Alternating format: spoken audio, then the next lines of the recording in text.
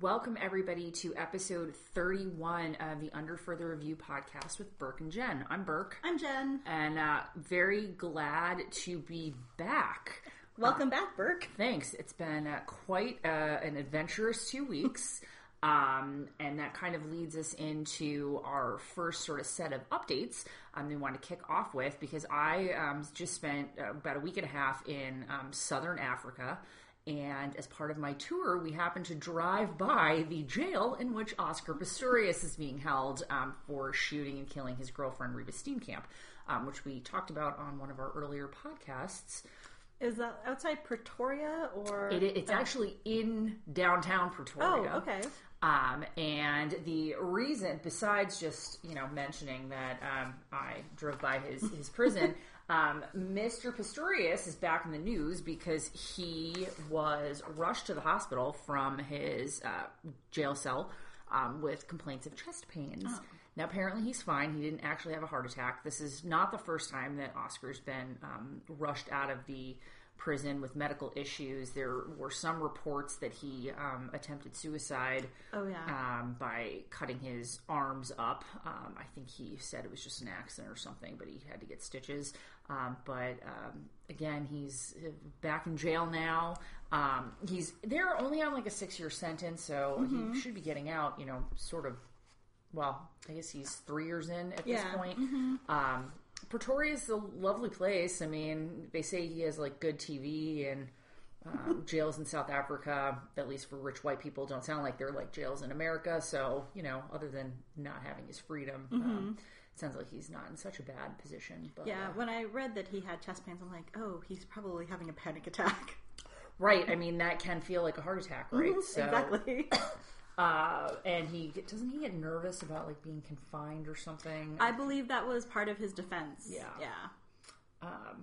So I can totally understand if he was having a panic attack in jail. I would have a panic attack in jail, but yeah, try not to get myself put in jail. So the last his alleged suicide attempt, he said he just fell out of bed. I don't know how you fall out of bed and like slice your wrists up, but I didn't see how the cuts went, so... Well, the news coverage said he injured his wrists. Oh. So I suppose if you fall out of bed and you catch yourself with your hands, you could hurt your wrists, and that wouldn't have anything to do with trying to end your own life. But anyway, Mr. Pistorius has had a bit of a dramatic time in prison. I drove by the prison. I did frankly, it looked kind of like a lot of the apartment buildings that were around there, which I think says more about the niceness of the prison than the bad shape of the apartment buildings. But, so that's our Oscar Pistorius update. So it's just in a residential neighborhood? It's like in the city, yeah. Oh, wow. We were driving from, so for those of you who don't know and care, they apparently have 3 capitals in South Africa. One of the different provinces or whatever? No, they're actually national capitals. So like the parliament sits in Cape Town. I think the judiciary sits in Johannesburg, and then the president and the vice president and all the cabinet folks sit in Pretoria. Oh, okay. So as part of the tour I went on, we visited the Capitol buildings, which you aren't allowed to go into, but it was kind of cool. You got to see like the balcony where Nelson Mandela became president, and they had a big celebration there after he passed away to celebrate his life, not the fact that he was dead. And then as we were driving from Pretoria, like city center, to the airport, we drove by his prison. Yeah, interesting. So, I did not see him. I wasn't there when he was rushed out of the jail to the hospital, but he was there. So, that's good stuff. Yeah, I mean, personal connection. We are our stories. We are living our stories in the safest way possible. Exactly. I waved. And so our next update, really quickly, O.J. Simpson was granted parole. I don't know how many years into his 30-year prison sentence for an armed robbery. It's 9? 9? I thought it was 9 yeah. too. He and 5 other men burst into a hotel room in Las Vegas trying to recapture stolen memorabilia. and some of the men in the contingent that he brought with him were armed. So he was sentenced to 30 years for this armed robbery of the memorabilia, and his parole was granted on a unanimous basis by the parole board. Right, and I think that has something to do with the parole rules in Nevada, that if it's your first crime, and you've had good behavior in prison, which apparently O.J. Simpson, I guess, has, although I recall reading something about an incident he had when he was in jail, but maybe that turned out to not be his fault. But in any event, Nevada, the parole rules, they I think they have pretty strict criteria that if someone checks off these certain boxes, then you are to let them out. I think the thing to kind of keep in mind about this crime is that if it weren't O.J. Simpson, I don't think this person would have been sentenced to 30 years in jail for the crime he was convicted of. This seemed to be like an attempt to get justice for Nicole Brown and Ron Goldman through a different venue. So there are a lot of people who are very upset that he's getting released from jail, but if you just take a look at the crime he happened to be in prison for, that he was convicted of, this seems like the right result. Yes. Although I feel kind of gross saying that, because he definitely murdered 2 people. Because if you look at his co-conspirators and his cohorts in the crime, I mean, most of them probably pled and got probation and didn't see any jail time. And that's probably because they probably turned evidence against Mr. Simpson. But none of them, I don't think any of them were sentenced to jail sentences more than like a year long. Including the people who actually had the gun. Had the weapons, yeah. So OJ will be back on the street in October. That's right. So he was going to be moving to Florida? I believe so. So the story is that OJ... I think we discussed this during our last discussion about OJ. He was not convicted. He was found not guilty in criminal court, but he was held civilly liable for the deaths of Nicole Brown and Ron Goldman to the tune of $33.5 million. And so as part of that, the Goldman and Brown families had the ability to seek liquidation of his assets. He moved to Florida because Florida has what is called a homestead exemption, meaning that certain of his house and personal assets can't be liquidated in order to pay off his debts. So presumably he will be returning to Florida. I think the most interesting thing was when O.J. Simpson made his statement before the parole board, said that he was a good guy, and he also asserted that he basically has led a conflict-free life. And technically speaking, I think that's true. Well, except he played football and hit people and got hit. I mean, I don't know. I suppose it depends on how you define conflict. But technically speaking, I think that's true. But I just felt that it was very disingenuous of him to say it, considering that he was. That whole trial is Kryptonation, not only when it actually happened, but more recently in the Emmy Award-winning... And the Oscar Award-winning documentary. Yes, exactly. And he basically admitted that he killed them in his book, If I Did It, so... But the Nevada Parole Board was not allowed to consider that information, so... But one of the board members, I guess, did comment on OJ's explanation of what happened in this crime, and said that it didn't quite match up with the official record. Court. So, but he's getting out in October, so it'll be interesting to see what he does next. He seems like a person who thrives on attention, so I would be very surprised if he just kind of retired quietly to Florida to live out the rest of his days. You might not know this. I just was thinking about it. Did he write the If I Did This book before he went to prison? Or what? Yes. Okay, so since he's been in prison, he's been relatively quiet, right? Right. Okay. Yes, he also did that horrible TV show Juiced that was his version of Punk'd, except... No, we're both shaking our heads. Yeah, I remember seeing clips of it. I didn't actually watch when it was on, but there were clips in the OJ Made in America documentary. It's very disturbing. So yeah, we'll see what... I feel like this is how we end a lot of our updates. We'll see what happens with OJ, but he will be released in a couple months. Yeah. Well, in fairness to us, these are legal stories that don't ever wrap themselves up neatly in, the time that we're sitting to talk about it. As we're going to talk about later on, R. Kelly's trial for child pornography and sex with an underage girl went on for 7 years. Right. So, yeah, we're not going to be able to solve a problem in 10 minutes.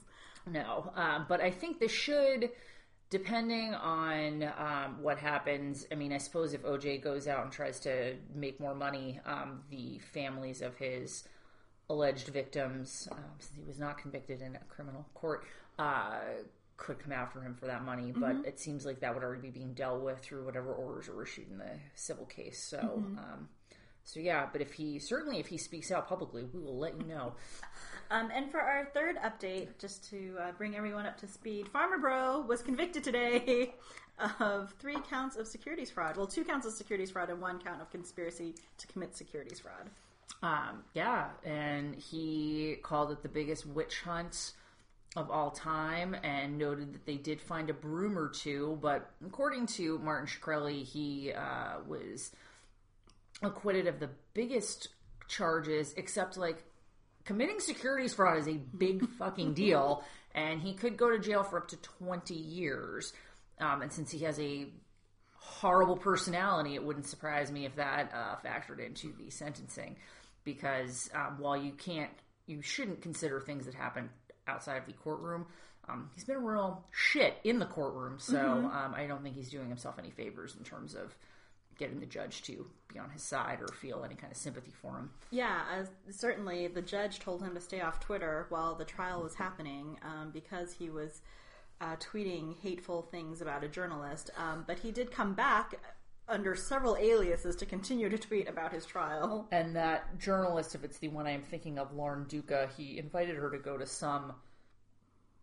may have been the White House Correspondents' Dinner with him, to which she responded, "I would rather eat my own organs," which is just a brilliant comeback. And she did gain some renown for being harassed by Martin Shkreli, but she's a really good writer. I think she works for Teen Vogue, but I could be wrong. Oh. Anyway, check her out on Twitter. She's a good follow. So the 3 charges sort of relate to the fact that he deceived investors in some failed hedge funds. The 5 counts that he did not get convicted for were related to defrauding Retrofin, which is one of his former biotech companies, and using the money from Retrofin to pay off these investors. But apparently Retrofin went public a year ago or so. Shkreli is not involved with Retrofin anymore. And some of the former investors in those failed hedge funds did get stocks in Retrofin as part of whatever, paying back some of their investments. And it's done really well. So I think a lot of the investors have recouped a lot of their money. That does not make Martin Shkreli any less of a shithead. It just means that people are not quite as damaged as they could have been from this whole experience. He's I know that you like to use phrase garbage people when describing the Jenners and Kardashians. Some of the Kardashians, not all of them. But Martin Shkreli is really, he's the textbook definition of a garbage person. He is. He's trash. And his dad is still facing charges. I think he has not gone to trial as far as I understand. So I'm sure Martin is not going to do anything to help his dad out. So that continues. But at least for the time being, the Farmer Bros saga seems to be at kind of an end. Yeah. But they've not set a date for sentencing. He is still free on $5 million bail. So he's wandering the world, being an asshole. Yeah. And I think our actual last update is on Charles Oakley. Oh, yes. As you may recall, he was arrested following a bit of a melee where he tried to beat up James Dolan, the owner of the Knicks at Madison Square Garden. James Dolan has destroyed the Knicks, so may have been deserved, but violence is never the answer until it is. Thank you, Matt Barnes. But he pled out today, arguing that, why should I shouldn't be going to court. We should spend time keeping kids safe. And part of his plea deal requires him to stay out of Madison Square Garden for the next year. Which I think, is probably a pretty positive thing. Right, because the Knicks are going to be terrible this season. They are going to be terrible. That's the resolution. I think that is an actual resolution to Charles Oakley's issue, unless he tries to punch out James Dolan again. But that remains to be seen. Hopefully he's learned a lesson here, and we'll just stay away. Yes. And speaking of using courts to help children and for societal good, what a segue there. One of our main stories is the John Oliver is being sued by Bob Murray, who's the head of a Murray Energy Corporation, a coal company in West Virginia, for defamation and for being mean, really. Right, and this all stems from an episode of Last Night with John Oliver on HBO that I truly cannot recommend highly enough.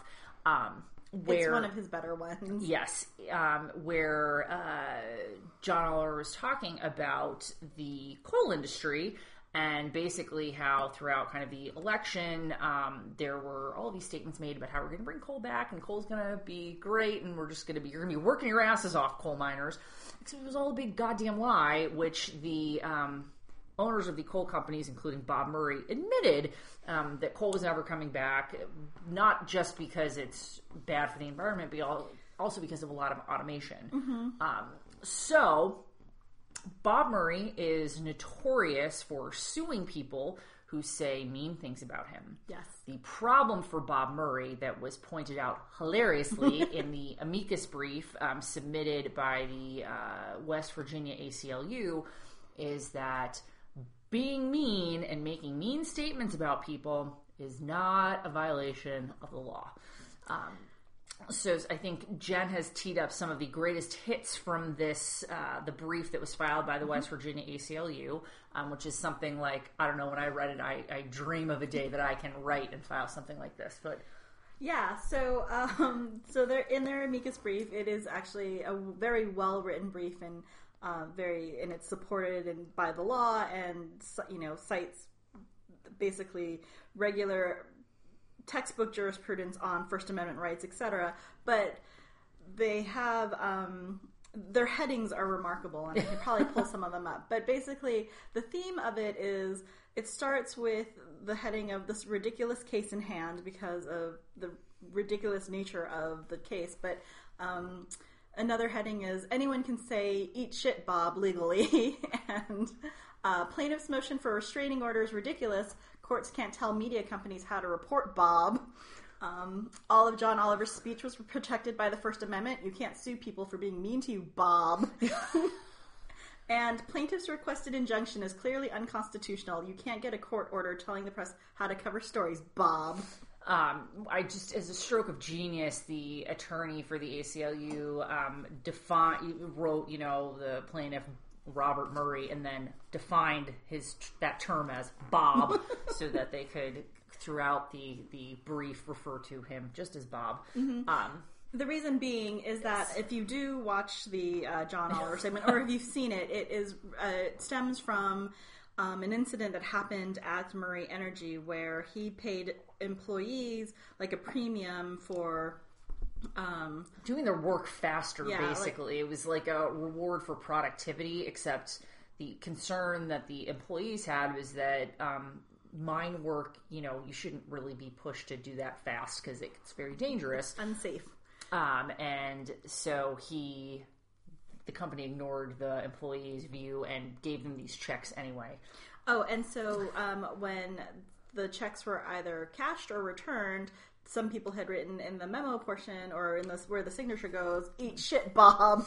So that's where it comes from, sort of the derisive derivative of his name. And it's, I think, important to mention here that Bob oversaw an incident at one of his mines where numerous of his employees were killed in a mine collapse. The company's position and his public position was that it was caused by an earthquake in West Virginia, which I suppose could happen. With all the maybe fracking, when yes. you're drilling into the fucking ground, it causes the earth to shift. But a lot of people died. It was awful. And one of the, while it's not funny, one of the great lines from the ACLU's brief was noting that the complaint also, interestingly, claims that, quote, nothing has ever stressed Bob Murray more than John Oliver's vicious and untruthful attack, unquote. As one media outlet asked, quote, is he really saying that a late-night British comedian on a premium channel has caused him more stress than the time that one of his mines collapsed and killed a group of his employees? If so, that's weird. Which is, I think, the understatement of the year. But, yeah, I mean, this is just how this lunatic functions, that, you know, everything is an injustice committed against him, and he gets to use the courts to stop people from being mean to him, which is basically what this case boils down to. And that's not what the courts are here for. No.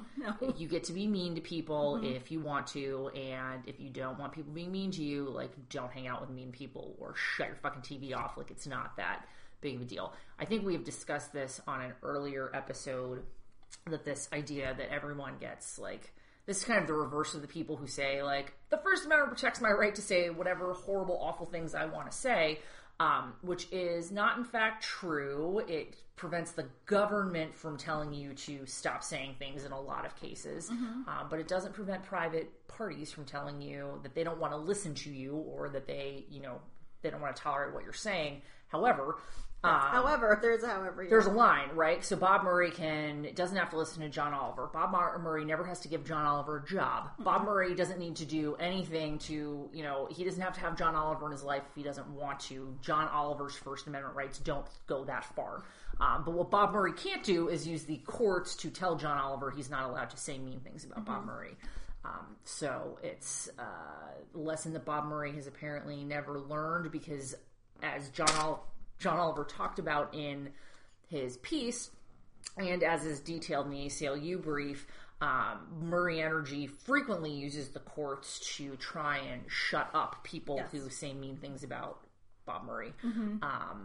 He seems to have picked on the wrong person this time, given that John Oliver is backed up by a rather large corporation, who I'm sure does not want to be, if for no other reason, they don't want to be in a position where they're being told what their talent can and cannot say on the air. Well, and even going beyond that, Bob Murray is suing John Oliver for defamation, which, good luck to you, Bob, but nothing that John Oliver said, I mean, while it was satirical and there were parts of it that could be considered mean, everything he said was true. It is an actual fact.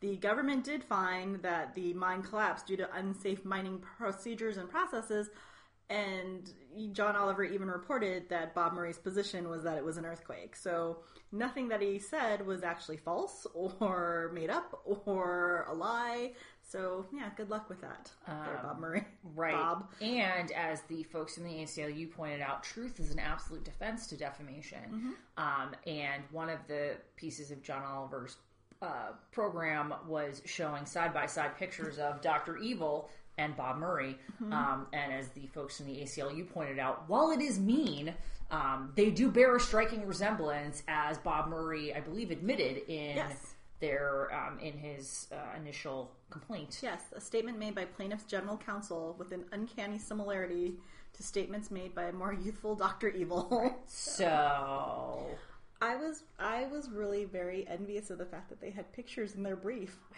know, it was awesome. I bet Brian Garner would not be okay with that. Probably not, no. But it really, I thought it made a beautiful point, because they really do look alike. Yeah, so absolutely. That was an inside baseball joke for non-lawyers out there. Brian Garner is a very popular, he's a lawyer, and he fancies himself a legal writing scholar. Yes, expert. exactly. He goes around the country, charges people like $500 for a half-day seminar on how to become a better legal writer. And he and Justice Scalia, I think, teamed up together and wrote a book. They may have, yeah. So, Sorry. That's all you need to know about him. Although some of his ideas I actually like about making like our writing cleaner. Yes. I think there's some... this brief is a beautiful example of a really well-written document. Yes. Sometimes, I know in my prior life as a bankruptcy lawyer, you file a lot of the same types of motions on the first day of every case, and at some point you're just like literally repeating what you filed in your last case. And it's like, do you really need all this information? Does it really apply? Maybe not, but everybody gets so used to using their form that they can't get off of that. And we were starting to run into judges who didn't particularly appreciate having to read literally the same thing over and over again. So, well, that's just too bad for them. Maybe they shouldn't be judges. Right. I mean, I think part of the problem was that you have law firms charging hundreds of thousands of dollars to bankrupt companies, and it's like, I read this, 3 weeks ago or something. But anyway, that my firm never got called out for that. But there was an incident when I was still working in the bankruptcy field where I think one big law firm, like, their fees got denied because the judge was basically like, you got as close to plagiarizing as you possibly can. Like, this is... Ouch. Yeah. That's embarrassing. Copied. Now, I think they copied from their own documents, so that's why they didn't get sanctions or whatever. But yeah, it was not good. So, lesson to writers and anyone filing court documents, like, don't rip off other people without attribution. I feel like that's a... Yeah, but it sounds like their problem was also one of repetition. Well, and they were also looking for, I think, like six figures in payment for work that should not have taken them that long. So, no, considering they were cutting and pasting. Right. Yeah. Now, I guess in fairness to them, there's a lot of document review that goes into like the factual backup for these things. But still, you use this exact same fact section for every motion that you file. So once you kind of have that down, you shouldn't have to do it again. Probably not. Anyway. So there's really no easy segue into our next big topic. Although I guess this maybe is a attempt to use the courts to help people that's failing for a variety of reasons that we can get into as we talk through the story. Genevieve's making a face. It's because the police can't do anything because all these women are of age, was my thought process. But no one's being sued, right, so far as I know? Not yet, no. Right. So we're going to stop being like vague about it. Yeah. So our next story is about R. Kelly and his purported sex cult. That's basically the gist of it. BuzzFeed, I think last week or the week before, produced this huge investigative piece about R. Kelly and an alleged sex cult that he is running in Georgia and Illinois, where he basically reaches out to young women who want to be in the music industry, gives them secret cell phones so that he can only contact them on that, then lures them away from their families, and rents out like homes or apartments for them near his homes in Georgia and outside Chicago, and then forces them to cut off all contact with their families.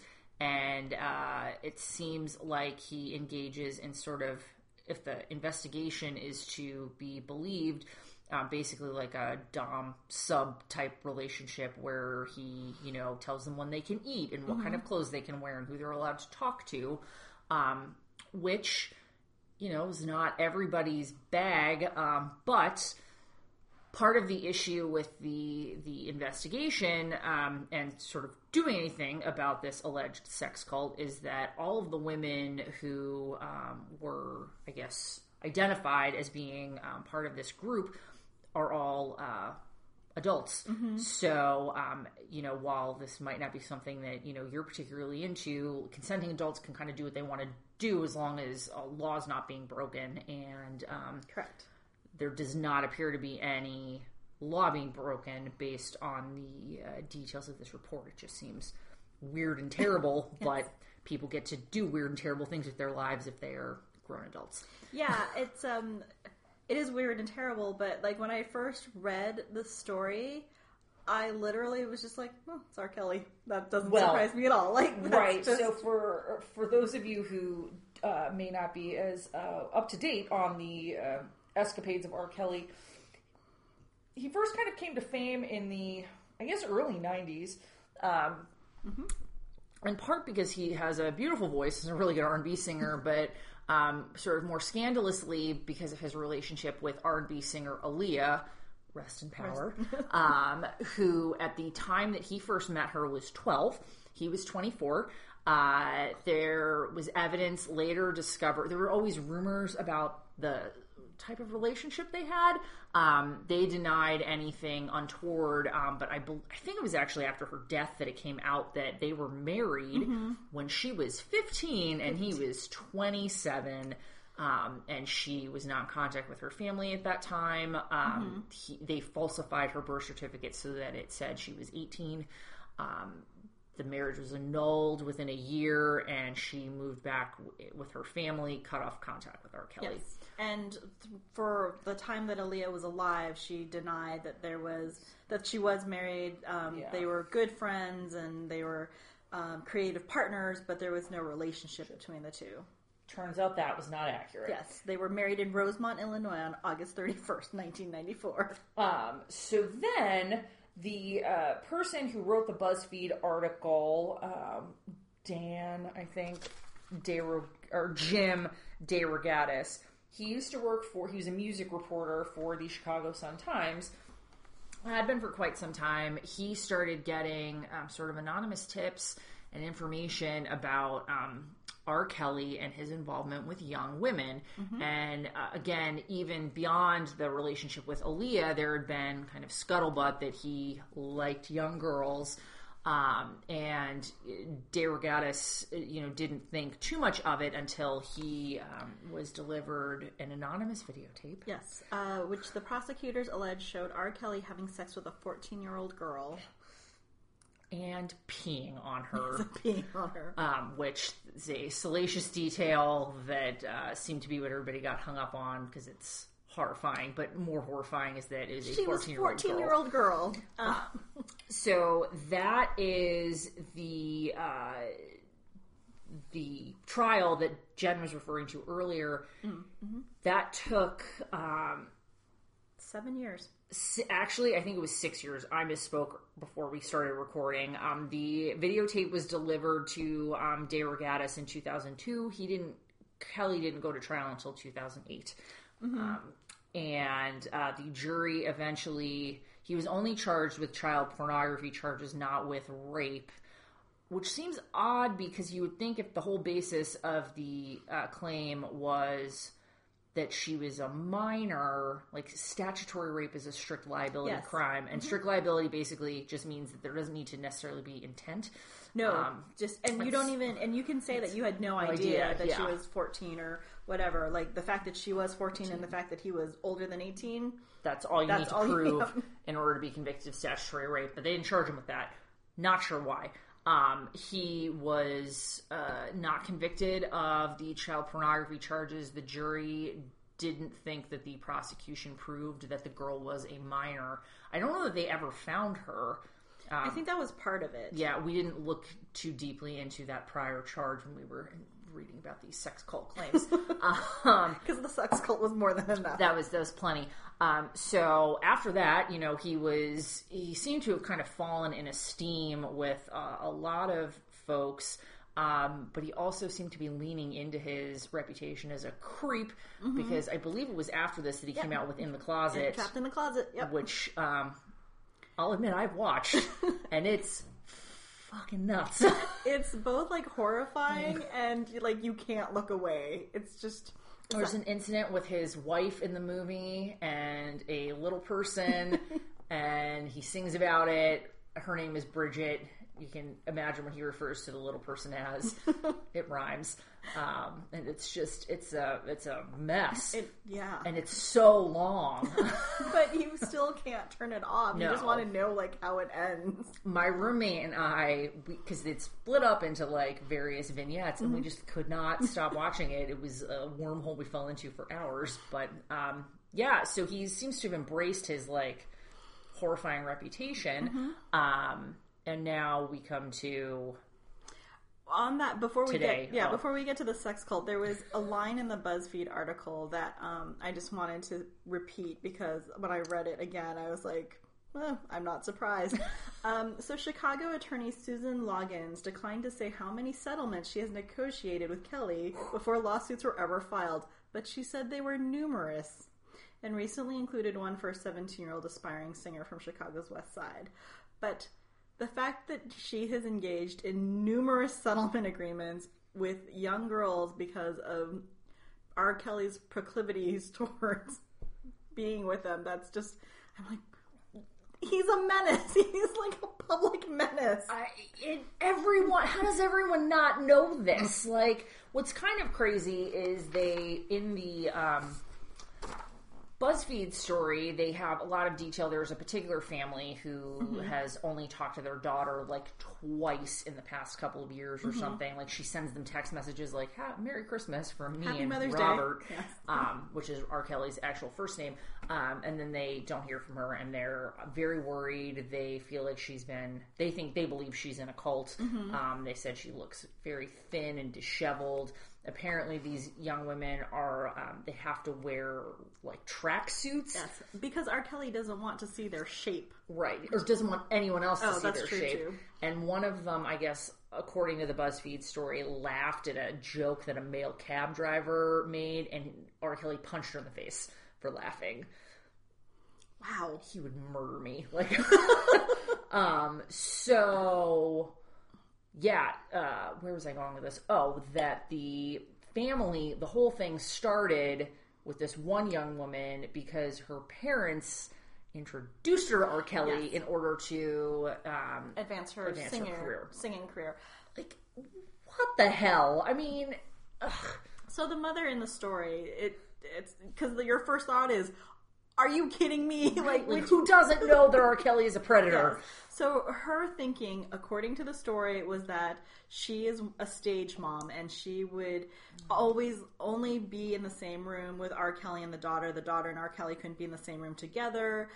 Any communications she would be involved in. So she thought that she was going to be so hands-on that there would not be a situation where because telling a teenager that they can't do something is a really great way to ensure that they don't do it. Yeah, but yeah. So she was shocked apparently to find out that like R. Kelly had been communicating with her daughter on the DL. Right, that the child predator yes preyed on her child. It's not a laughing matter, but still, I mean, the story is kind of ridiculous. I mean, reading it. Fair enough, she thought that she could do something to protect her, but it still seems a little crazy to me that these folks, and that's how he has attracted a lot of these women, it sounds like, is by trying to, tell them that he can help them with their careers, and then they end up being cut off from their families and having tracksuits. Stare at the wall when another man walks in the room, because that's something that the sex cult requires them to do. As we said at the beginning of the story, these girls, while they're not girls, right? Yeah, they're women. Yes, they are of consenting age in the respective states in which they're being held captive. He's 50. I was just reading the front page of the BuzzFeed story. Yeah, he's 50. His age. Oh my god. Anyway. I was just kind of curious, and this is a very horrible thing to think. Do you think that he is preying on women who are of age, one, because he's smart enough now to know that he has to, or because he's 50 and 19 is young enough? I would think more so the former. I mean, he's been sued and gotten in enough trouble that he's probably just found a way to, tolerate women in their late teens, early 20s. And he seems to swap them out for new people regularly. It's true. Because it's in one story, I think it was a Vox article talking about the BuzzFeed article.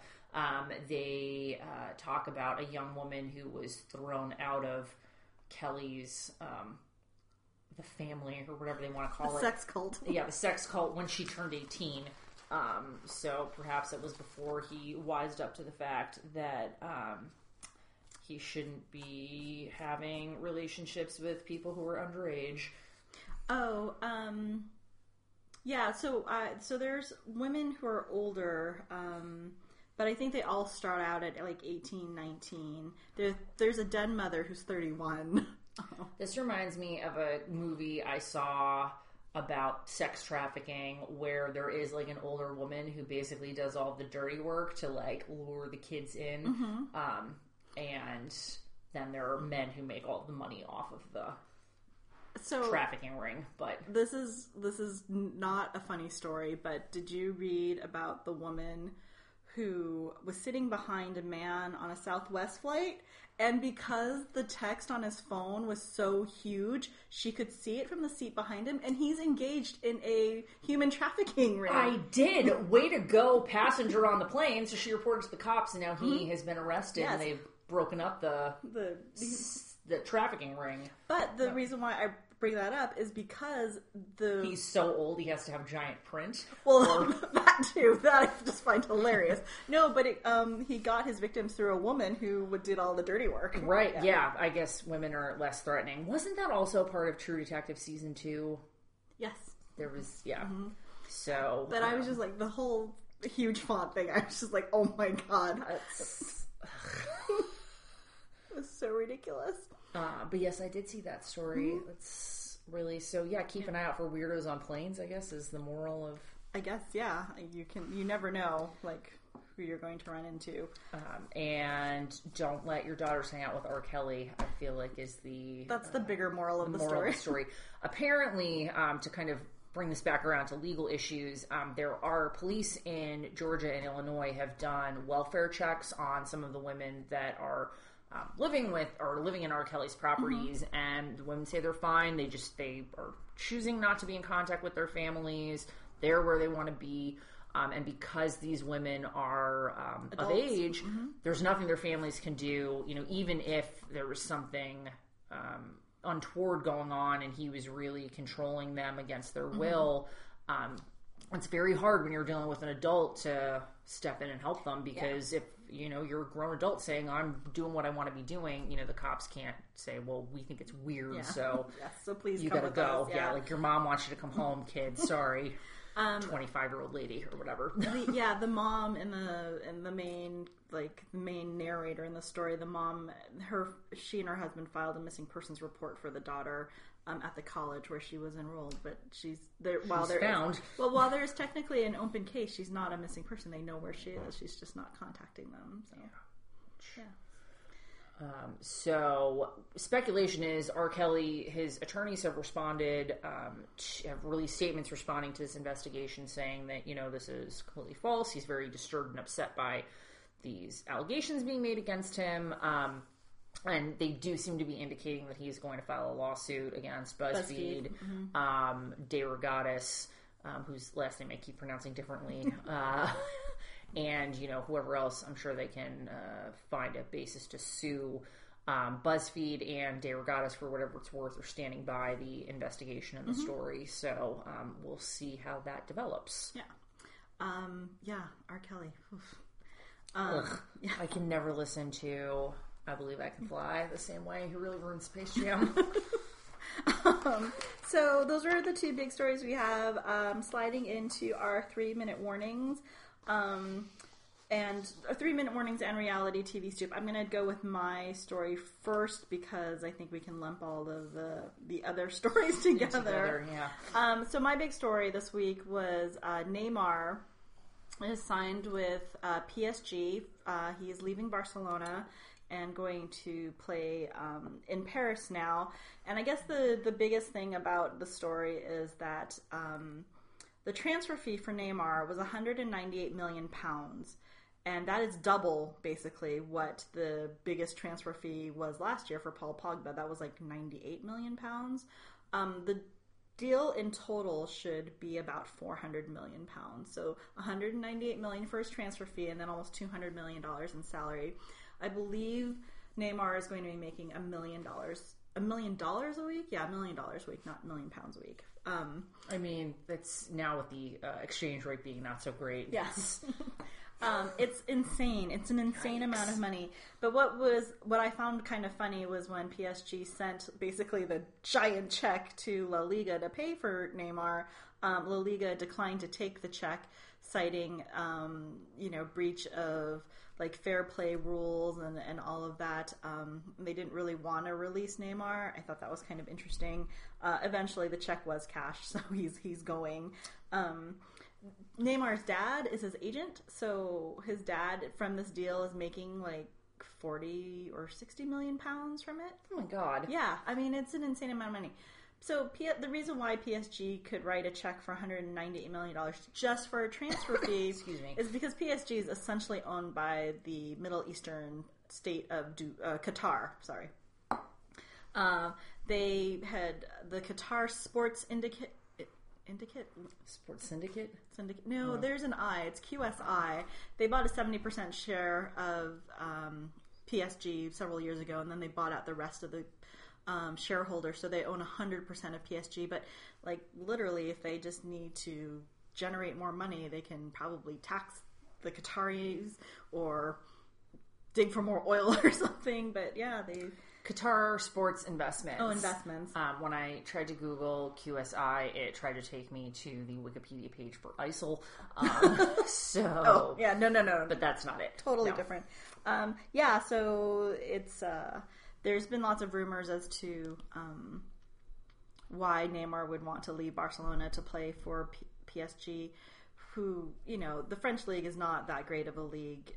PSG is pretty much guaranteed a place in the Champions League each year because it's the only good team in the league. But, you're giving up the spotlight to go there. But rumor has it that he might be tired of playing second fiddle to Messi. And I forgot what show I was watching the other day. It was on ESPN. It might have been like Pardon the Interruption, but someone had said that Neymar is Portuguese for Kyrie. I thought that was very funny. Nice. I think it was Frank Isola who said that, so I will give credit where credit is due, but I thought that was pretty hilarious. But yeah, so that's my 3-minute warning.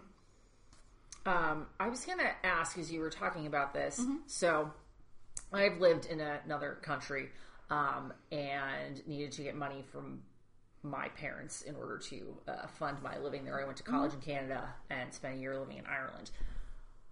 International banking regulations put like pretty strict limits on how much money you can transfer across national lines. Now, I don't know if it's because because PSG, France, and Spain are both in the EU. Like, how did they functionally get the 198 million pounds from France to Spain? I just feel like I'm probably being nitpicky here, but it just struck me as like, how the hell did they actually get that money over to them? I'm going to try to figure this out because that's a really interesting question.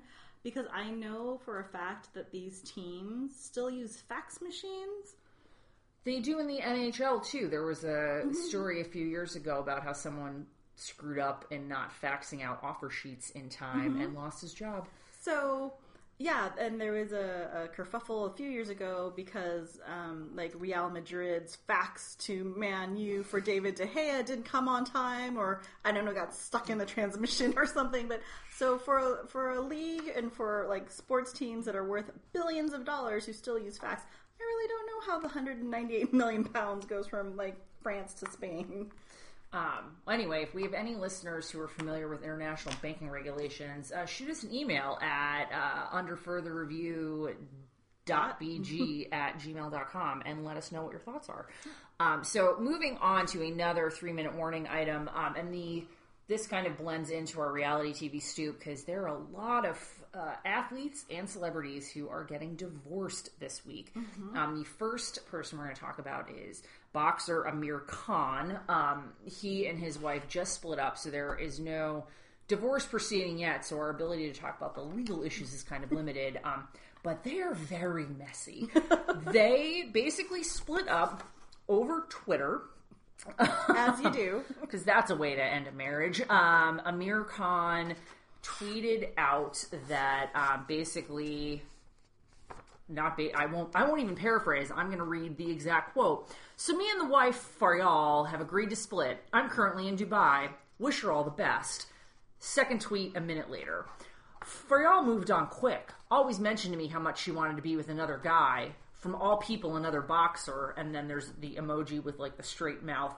And he tagged at Anthony Joshua, who is another British boxer. And then I believe he screen capped some texts. Yes. Basically saying, like, you good, or you coming to London on Monday. But it's between a person named Ghost and me. I don't know if Anthony Joshua is supposed to be Ghost. I think so, because I would assume that me is Fayal, the wife. Yeah, the wife. And so then Amir Khan, 2 minutes after that, says, LOL, moved up in the weight class, LOL. Trust me, I ain't the jealous type. No need to send me pictures of the men you're talking to. Disgusted. And then 5 minutes after that says, mans like Joshua can have my leftovers, which he spelled incorrectly and ended with an exclamation point. So Mrs. Khan, soon to be ex-Mrs. Khan, clapped back, saying, accusing other boxers just because your boxing career is finished. Man up, Amir. And she didn't capitalize Amir.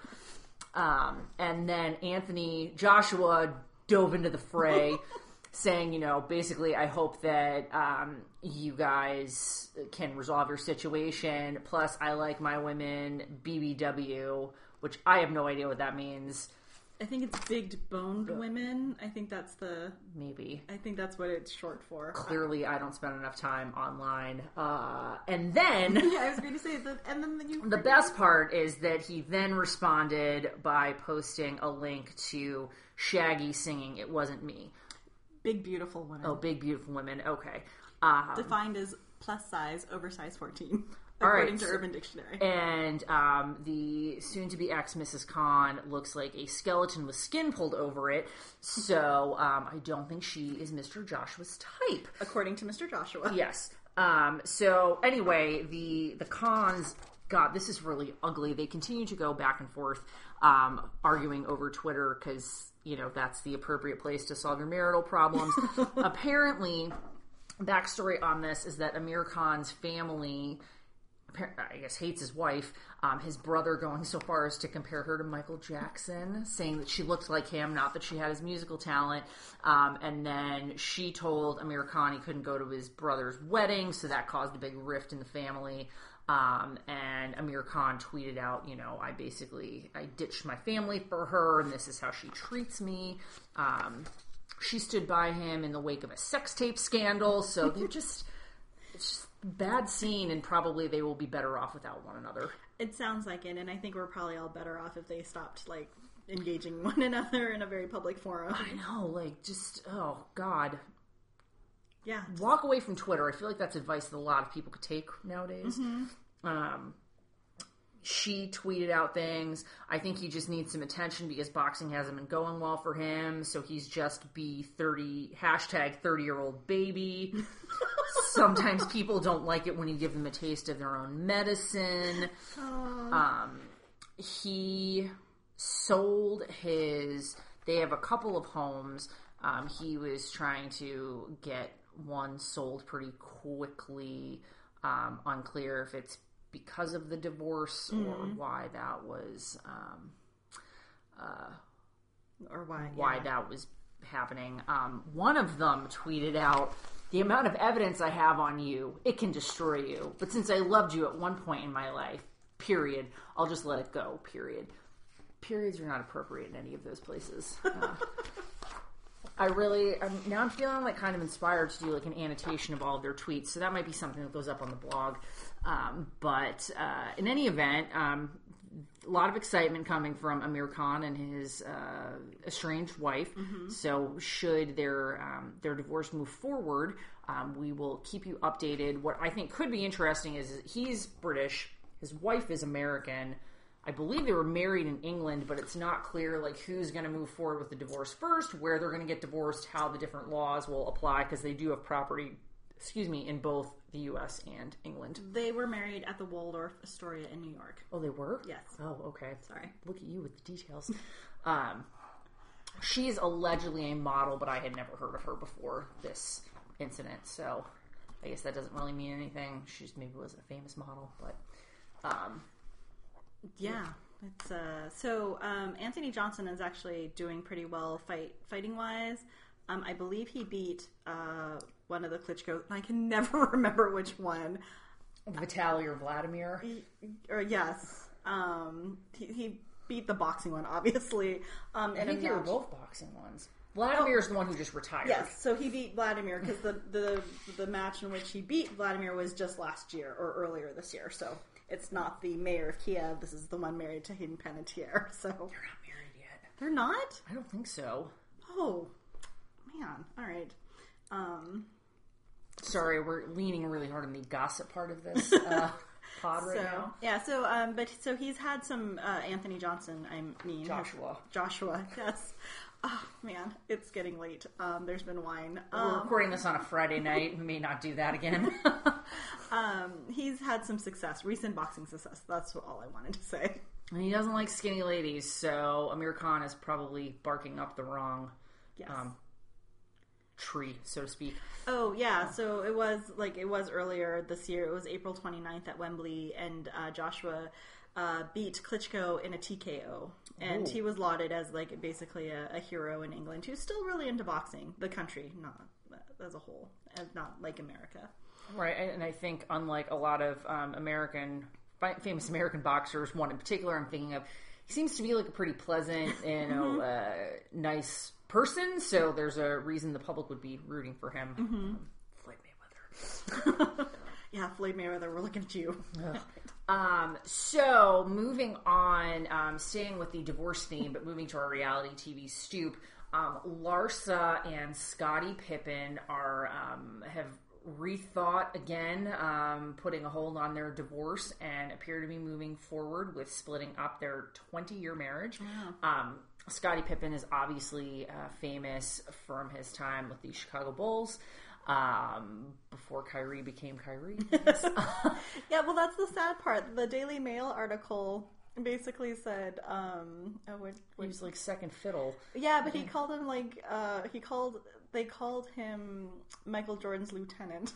Aww. Yeah, it's like, well, I don't think Michael Jordan could have been Michael Jordan without Scottie Pippen, but I'm not gonna get into a war with the Daily Mail on this. I mean, he wasn't really Michael Jordan until Scottie Pippen came along, right? Yeah. So yes, 6-time NBA champion Scottie Pippen, who is mostly known as Michael Jordan's lieutenant. So, yeah. So Larsa Pippen was featured. She's a cast member of the Real Housewives of Miami, which is no longer on the air. I did not watch it because I just did not enjoy that particular cast. Also, turns out, Larsa Pippen doesn't live in Miami. She lives in Fort Lauderdale, which I learned because they are selling both their home in Fort Lauderdale and their home in, I think, the Highland Park area of Chicago. I'm not sure if that's a suburb or a part of the city, but... Suburb. So the couple, back in October, Larsa Pippen called the police on a couple of occasions to help her because Scottie was being violent. I don't believe there were any allegations of actual physical violence towards her, just that he was being verbally abusive and breaking things. Whether that's actually true or not was unclear. She cried a bunch. The cops showed up one time. He was never charged with anything. Not that means he didn't do anything. But. So, to what you were just saying, when she did call 911, the operator asked Larsa to describe the alleged abuse in one word, verbal or physical, and apparently Scottie Pippen could be heard in the background screaming, verbal. So she was calling the cops on speakerphone, apparently, which seems a little odd, but, not to people going through a traumatic incident. Who am I to judge? So Scottie Pippen filed for divorce in October. He appears to want full custody of their children, and it also sounds like he wants to move them back to Chicago out of Florida. Larsa Pippen is contesting all of that, seeking spousal support, wanting him to pay for the kids to go to private school. She wants to keep their home in, I believe, Fort Lauderdale, which they are currently in the process of selling. They put the divorce on hold earlier in the summer, though. There was a hearing. The attorneys showed up and said, basically, the couple's trying to work it out. So things were sort of put on hold. And then they had another status conference, I think earlier this week, at which point both attorneys said, no, we're going to be moving forward with this process. Yes, they've scheduled another mediation session. And nothing has apparently been filed in the case since February, so things have been kind of quiet, but it sounds like the Pippins are not going to be able to reconcile, which is unfortunate for so many reasons, not the least of which is they're both apparently really awful drivers, and it just feels like they were made for one another. As I was doing research on this piece of the story, there was a lot of coverage about Larsa Pippen being pulled over for speeding, driving without proof of insurance, and having tint on her windows that was too dark for Florida law. I believe she was contesting all of that. And as part of that same story, they noted that Scotty last year was cited for driving on a suspended license. That's really bad.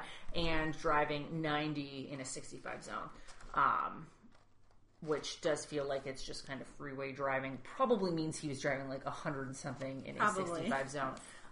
So, from that perspective, they seem to be made for one another. But there have been allegations that Larsa has a not so platonic relationship with some of the Kardashian family members. She and Kourtney Kardashian are very close.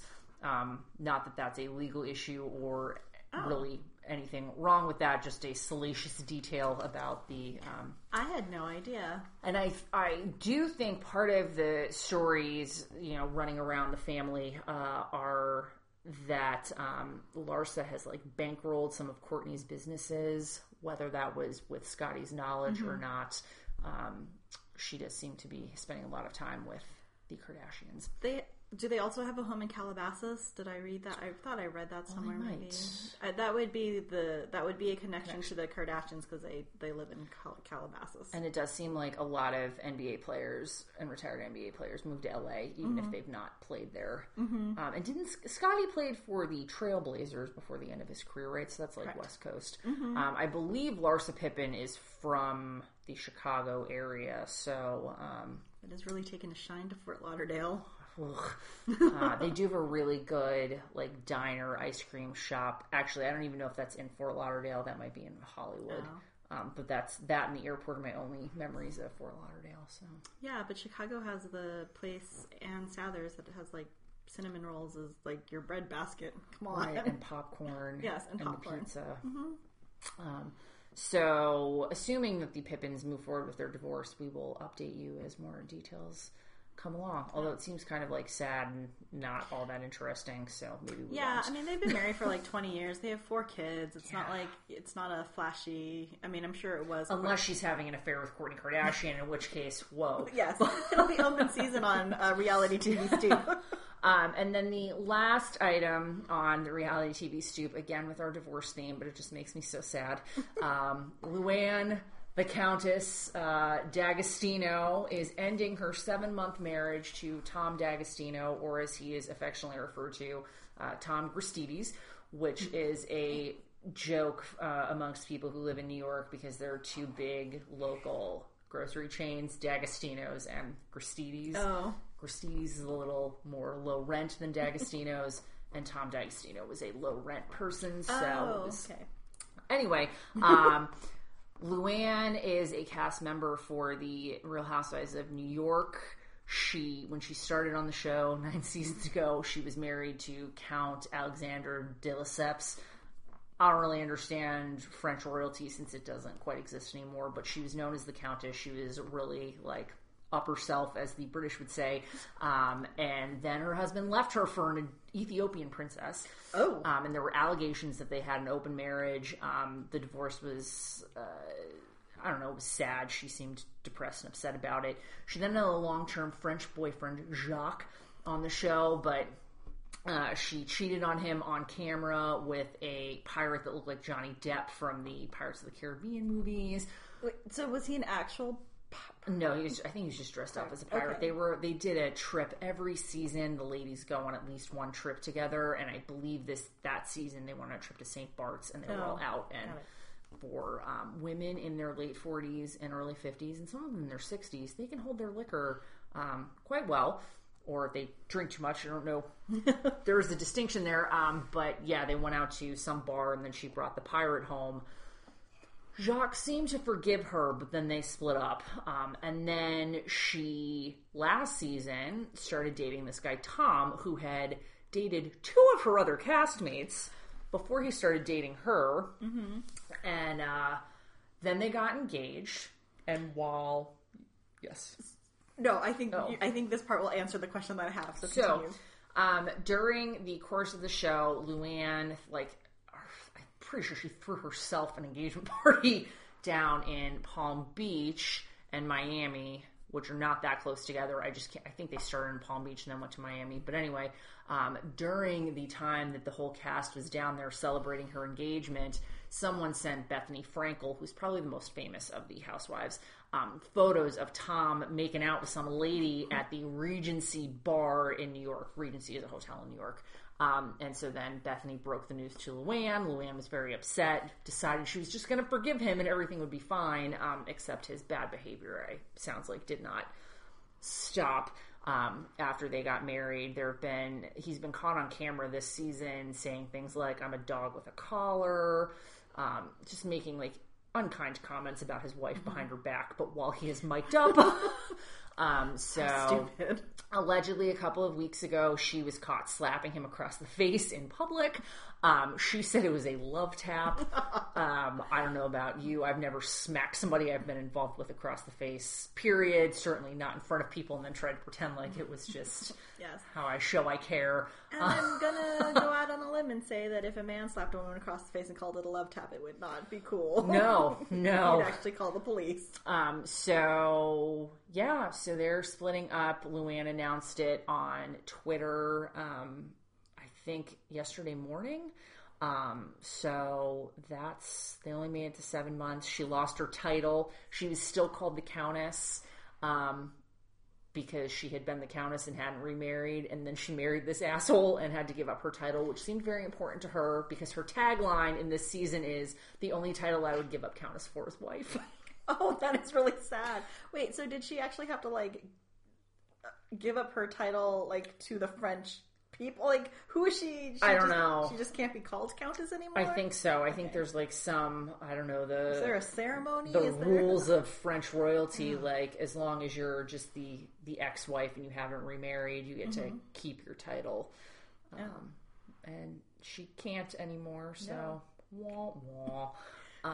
She says she's handling it fine and doesn't feel foolish for marrying this guy who she knew cheated on her before they got married. Yeah, because I remember from one of the most recent episodes of Reality TV Stoop when Bethany gave her this information, she's like, "I'm going ahead with this wedding anyways." Yep, she was basically like, "I'm not going to let one stupid kiss ruin my life," which didn't have to, because she could have not married him and then everything probably would have been fine.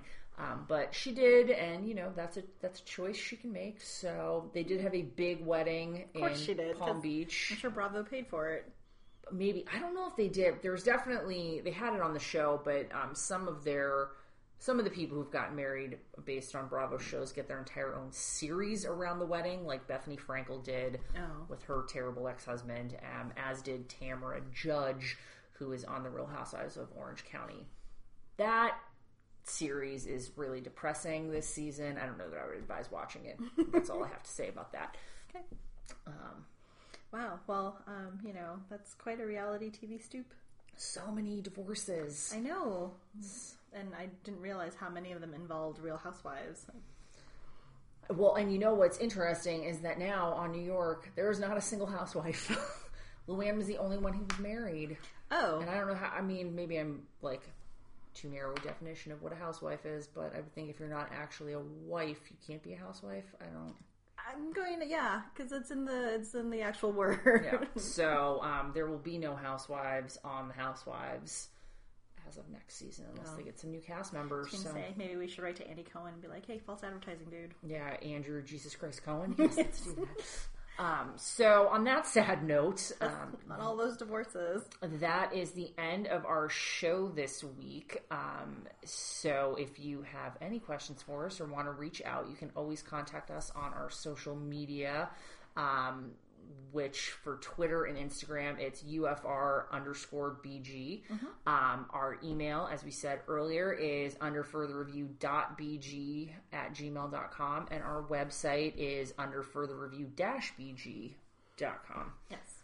So thanks so much for listening, and we will be back with you next week. Take care, everyone. Bye.